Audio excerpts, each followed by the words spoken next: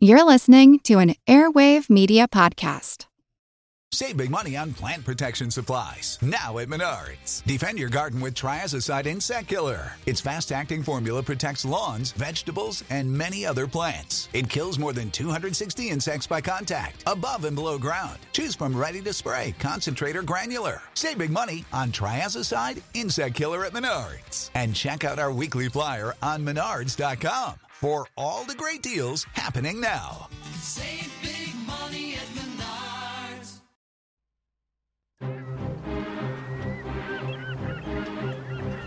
Hello, this is Matt from the Explorers Podcast. I want to invite you to join me on the voyages and journeys of the most famous explorers in the history of the world. These are the thrilling and captivating stories of Magellan, Shackleton, Lewis and Clark, and so many other famous and not so famous adventurers from throughout history. Go to explorerspodcast.com or just look us up on your podcast app. That's the Explorers Podcast. It's a long way to Tipperary. It's a long way to go. It's a long way to Tipperary, to the sweetest girl I know. Goodbye, Piccadilly. Farewell, Leicester Square. It's a long, long way to Tipperary, but my heart's right there. Hello, everyone, and welcome to History of the Great War episode 164. This week, I would like to thank everyone who has left a review for this show on iTunes. Even though the iTunes podcasting monopoly is slowly decaying, it is still by far the most popular method of listening to the show, and reviews there help us find new listeners. If you haven't left a review for the podcast on iTunes or wherever you listen that may also allow reviews, you can really help the show out by leaving one today. I would also like to thank, everyone. This is the 4-year anniversary of the podcast. The first episode was released 4 years ago. And without all of you, everyone listening, everyone who has supported the show through donations or Patreon, has followed the show on Facebook or Twitter, or sent emails, or just listened, thank you. And hopefully we can continue this thing into the future. For those who may be wondering what the future is, well, I'll be prepared to answer that question here in a few episodes when we do some more listener questions, so you'll just have to wait. This episode continues our series on the German spring offensives of 1918, and after the first two attacks, Michael and Georgette, that targeted the British, their third effort would be in the south. This meant an attack against the French, and it would have the codename Blücher-Yorck. This offensive would once again push the Allies to a point of crisis, which would result in further changes to both the command structure at the highest levels and would prompt greater participation from the Americans. It would also be the last German attack that would see any kind of real success, even though they would launch 2 more before they were done for the war. After the relative failure of Georgette, the Germans wanted to continue the attack, and Ludendorff believed that Flanders was still the decisive theater. But there were now a lot of French and British troops which had shifted north first to meet Michael and then Georgette.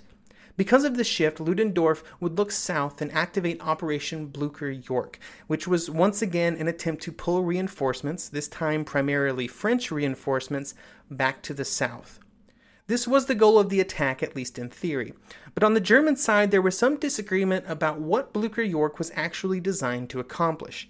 Ludendorff seems clear that the attack was simply another step in preparing for the eventual defeat of the British in Flanders. In his post-war accounts, Ludendorff says that the attack was designed to keep the initiative on the German side, to use up more Allied forces in general, and to pull those troops south, and to get some rest for the German troops in the north so that they could be used for another attack in the future.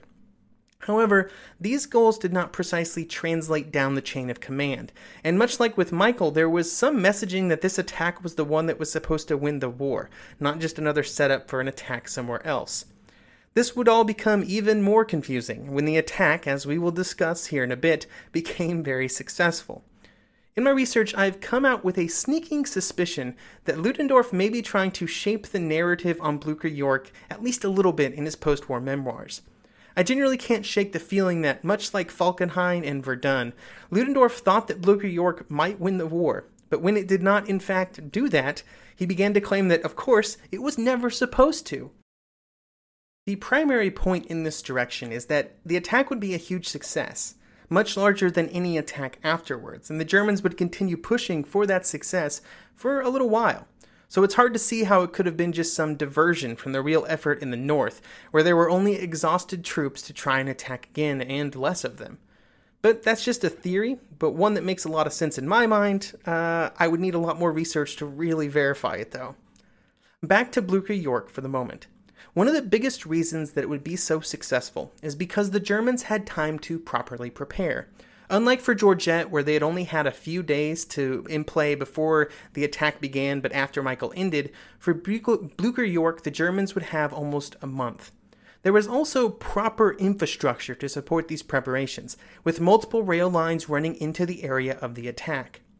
The Germans hoped that these gigantic preparations for the attack would offset the other problems that were unavoidable for any army that had been forced to absorb 350,000 casualties in the span of about a month and a half.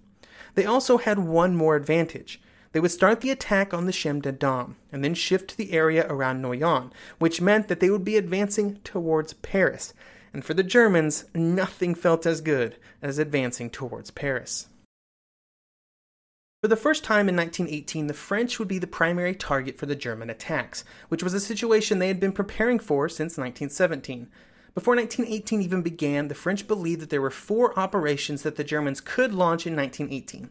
An attack on the Western Front, an attack against Italy, an attack against Salonika, and then an attack through Switzerland.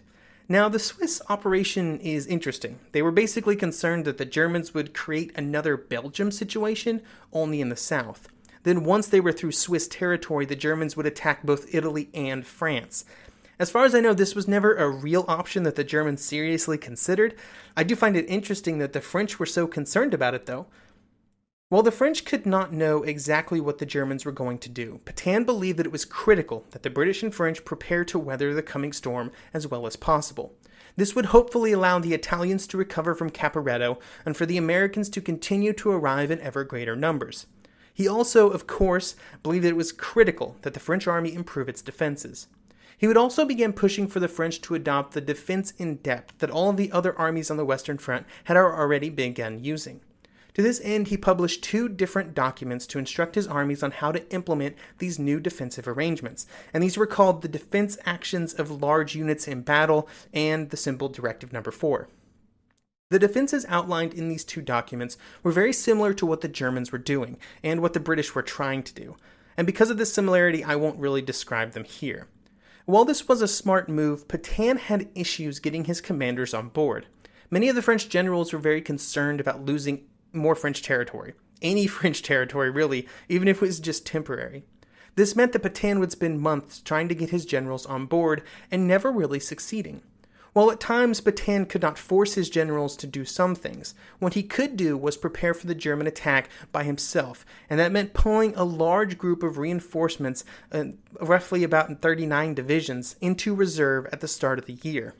This reserve gave him the power to react to a German attack, and also gave him the ability to keep other French divisions fully manned by disbanding divisions from this reserve to send men to other units. This helped reduce the effects of the French manpower problems in early 1918. Pétain was doing good stuff there, but I don't want to paint too rosy of a picture about the French situation. They were having serious manpower problems that were only going to get worse as the year continued. The more pessimistic French estimates said that the French army would have to disband 25 divisions before the end of the year just to keep the other divisions at a reasonable strength. Even with these problems, when the British were attacked, the French were called upon to send divisions north to assist, and they answered that call quite well. By the time that the German attacks on the Chemin des Dames were launched during Blucher York, of the 103 divisions that the French had on the Western Front, 45 of them were north of the River Oise. This meant that the majority of the French front, from about Noyon to Switzerland, was held by just 60 divisions. Now, that doesn't mean a whole lot to me, so I have some better numbers here. In terms of density, this meant that from the river to the North Sea, there was British, French, and Belgian divisions, and there was one for every 4 or 5 kilometers of front, and then another division in reserve for every 6 kilometers of front. To the south, though, all the way to Switzerland, there was one division for every 12 kilometers of front and then a reserve for every 23. So that's one for every 4.5 with one in reserve for every 6, or one divisions for every 12 kilometers and one in reserve for every 23. All of this combined just pointed to the fact that the French were spread very thin, and that most of the reserves that Pétain had built up to meet the German attack were now in the north. This also made Pétain very concerned, but he did not get much assistance from Foch in addressing these concerns. Foch was just as focused on the north as the British were, and on top of this focus he was already planning for offensives. Foch would find support for these plans with many French generals who, even at this point in the war, even after all of the French failures, still believed that the French should continue to launch attacks. Pétain, of course, completely disagreed with this belief, a disagreement that would continue basically forever. A critical piece of the German plans was once again based around railways. However, in this case, the railway centers that were going to be captured were not targets in an attempt to rob them from the enemy, but instead they were targets so that they could be used by the Germans themselves. In this case, there were two of these rail centers, at Rheims and Soissons, without these two cities, the Germans would sort of be advancing into a sack, with the two cities at the top of it. If they could capture them, then the sack would spill open, and supplies could be rushed forward on the rails. If they could not be captured, then the German offensive would have to end, due simply to lack of supplies and the inability to expand the base of the salient that the attack would be creating.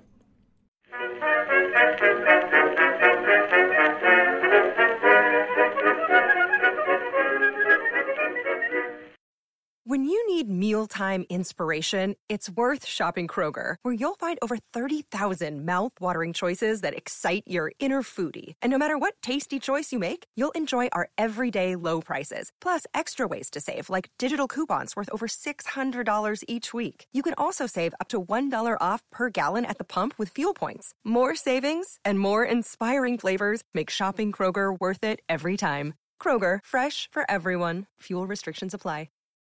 Napoleon Bonaparte rose from obscurity to become the most powerful and significant figure in modern history. Over 200 years after his death, people are still debating his legacy.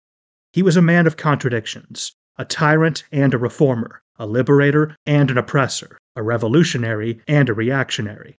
His biography reads like a novel, and his influence is almost beyond measure. I'm Everett Rummage, host of the Age of Napoleon podcast, and every month I delve into the turbulent life and times of one of the greatest characters in history, and explore the world that shaped him in all its glory and tragedy. It's a story of great battles and campaigns, political intrigue, and massive social and economic change. But it's also a story about people, populated with remarkable characters. I hope you'll join me as I examine this fascinating era of history. Find The Age of Napoleon wherever you get your podcasts.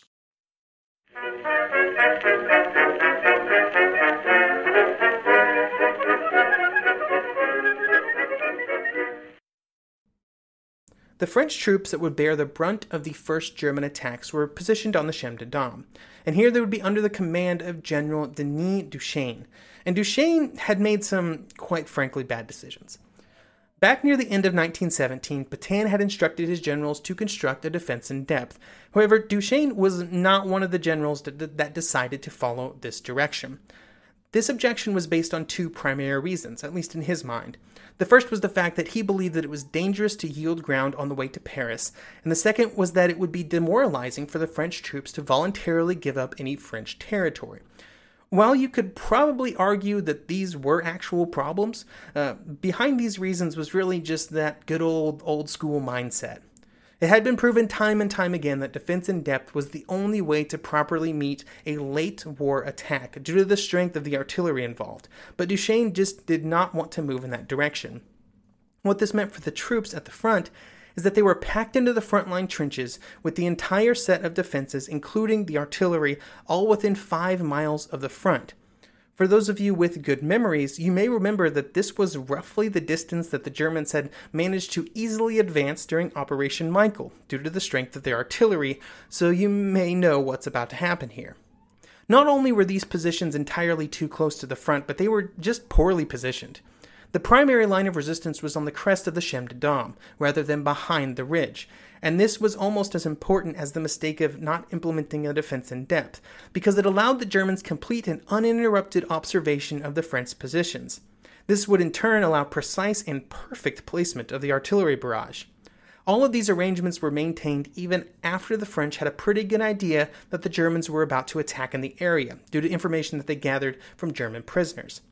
The picture of the German attack would continue to develop in the French intelligence circles in the last few weeks of May, but there was little reaction from the French leaders. The only thing that they did not know was the precise date of the attack, a piece of information that they would not learn until the day before the attack was launched on the night of May the 27th.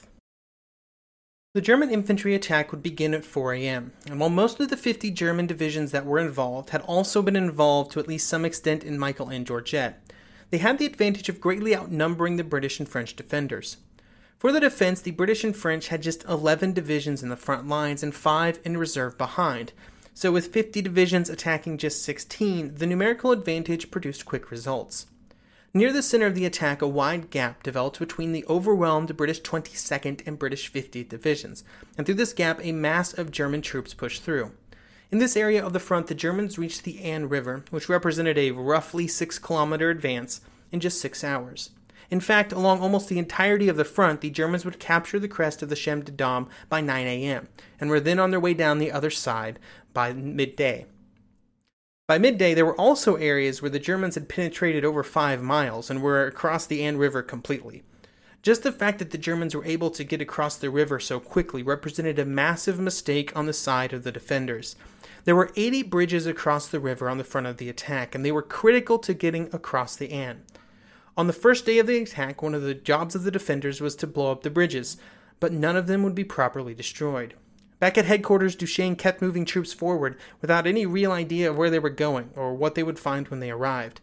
The only effect of these movements was to make the second line of defenses even easier to capture, since the troops that were supposed to man them had been sent forward. By the time that night fell over the battlefield, the Germans were moving across the river in good numbers and were even reaching the next river to the west. In an attempt to keep the attack going, the Germans tried going all night, but this proved to be impossible. By the time that the German advance ground to a halt out of sheer exhaustion, the Germans had advanced 12 miles, or 16 kilometers, on a front 25 miles wide, all in just one day. These advances were just as large as the biggest that had happened on March 21st, so things were looking really good.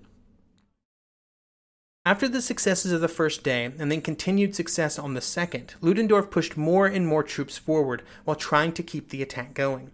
On the second day alone, the Germans would capture 20,000 prisoners, and over the next 3 days the advance would continue almost uninterrupted. This situation would cause many French leaders to consider May 30th and June 1st, 1918, as some of the absolute worst of the war. By June 1st, the Germans were over 50 kilometers deep into Allied territory, and they had taken the city of Château-Thierry. On that same day, Pétain would write to Foch and say, "Since May 27th, the battle has absorbed 37 divisions, including 5 British. 17 of these divisions are completely exhausted, and of these 2 or 3 may not be able to be reconstituted. 16 have been engaged for 2, 3, or 4 days. 4 were engaged yesterday. 5 others are arriving or will be engaged between May 31st and June 2nd.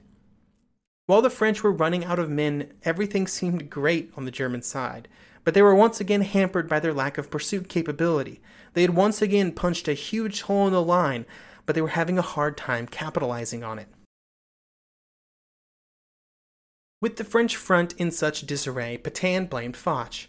Over the previous month, so many troops had been moved from the south to the north that now Pétain said that Foch had robbed him of the resources to stop the German attack. For his part, Foch almost immediately ordered 2 armies to be moved back south, and while these troops were on the move, far more drastic options were being considered by the French leaders.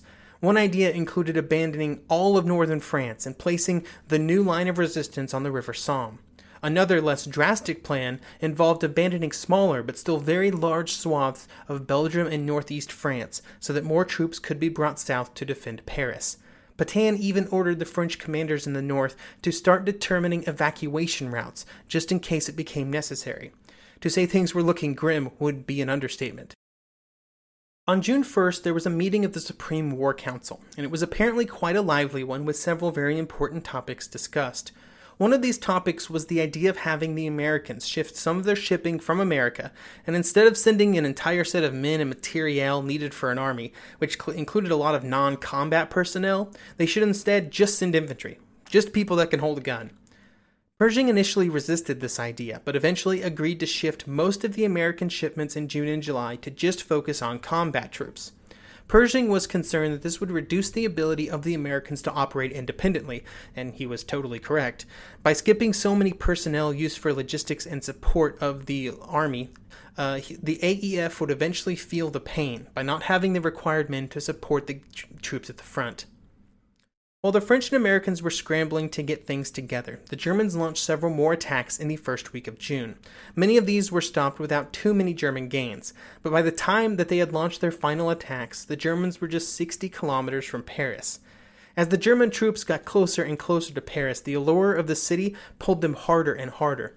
By the time that the Germans were as close as they were in the first week of June, the lead German divisions would just get orders referring simply to march further forward in the direction of Paris. Pétain would tell Foch that his troops may not be able to hold the Germans back, and that the situation is therefore quite serious. This was a huge political problem for the French military leadership, and when news of it hit the Chamber of Deputies, there was calls for Foch and Pétain's dismissal. Clemenceau would defend them by saying that these soldiers, these great soldiers, have good leaders, great leaders, leaders worthy of them in every respect. While they would both keep their jobs, just the idea that the Chamber of Deputies was discussing possible dismissal of the two highest-ranking military officers in France goes to show how much panic was running through the streets of Paris. Before we move too far forward, we need to talk about the contribution of American troops to the battle in the first days of June. Most of our discussion so far has been wrapped around the number of Americans in Europe and the fact that there was more arriving every day, but their effect on the other armies in the war was beyond just simple headcount. Here is one French officer who would describe the Americans that arrived at the front. Quote, "The spectacle of this magnificent youth from across the sea, these youngsters of 20 years with smooth faces radiating strength and health in their new uniforms had an immense effect." End quote. The 2nd and 3rd American divisions would be the first to arrive at the front to meet the German attack. The first troops to arrive would be a machine gun battalion, which arrived at Chateau Thierry late on May the 31st. They were instrumental in halting the initial German attacks, and as more troops arrived in the following days, they would hold the line against repeated German efforts to get the advance moving again. Once the Americans had arrived, they would continue to fight in the areas around Chateau Thierry for a week. The most famous of these units would be the Brigade of the Marine Corps, which would fight in Belleau Wood, starting on June the 4th. This confrontation would be etched into the legend of the Marine Corps, with Captain Lloyd Williams providing perhaps the most iconic quote for an American officer during the entire war. When the captain's Marine unit arrived at the front, they found that the French were retreating back from their positions. The French informed the Americans that they should also retreat, to which Williams responded, "Retreat? Hell, we just got here." And with that response, Williams would enter the pantheon of U.S. Marines. While the Americans were now arriving in pretty good numbers, the Germans were also at a point where they had to call off their attacks for other reasons. The key problem was that the Germans had been unable to capture Rheims. If Rheims had fallen to the Germans, it is likely that they would have been able to continue the advance because it would have allowed supplies to flow forward, but it remained occupied by the French. By June 3rd, the leading German units had completely outran their supplies, and with more and more enemy troops appearing on the front, the only option was to stop the attack, at least for the moment.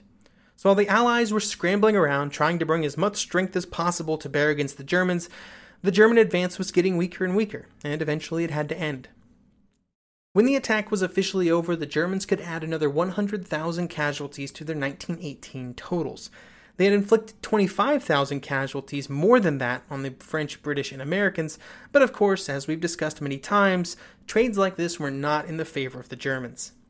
The upside was that the German army had once again executed a giant advance, proving that Michael had not been a fluke, and they had also captured a lot of French territory.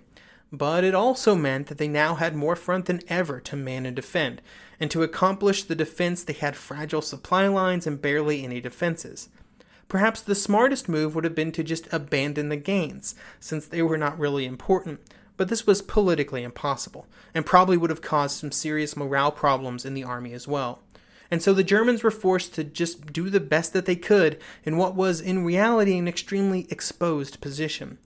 To add on to these problems, large units of American soldiers had been involved in fighting for the first time, and they had acquitted themselves well at places like Shadow Theory and Belleau Wood.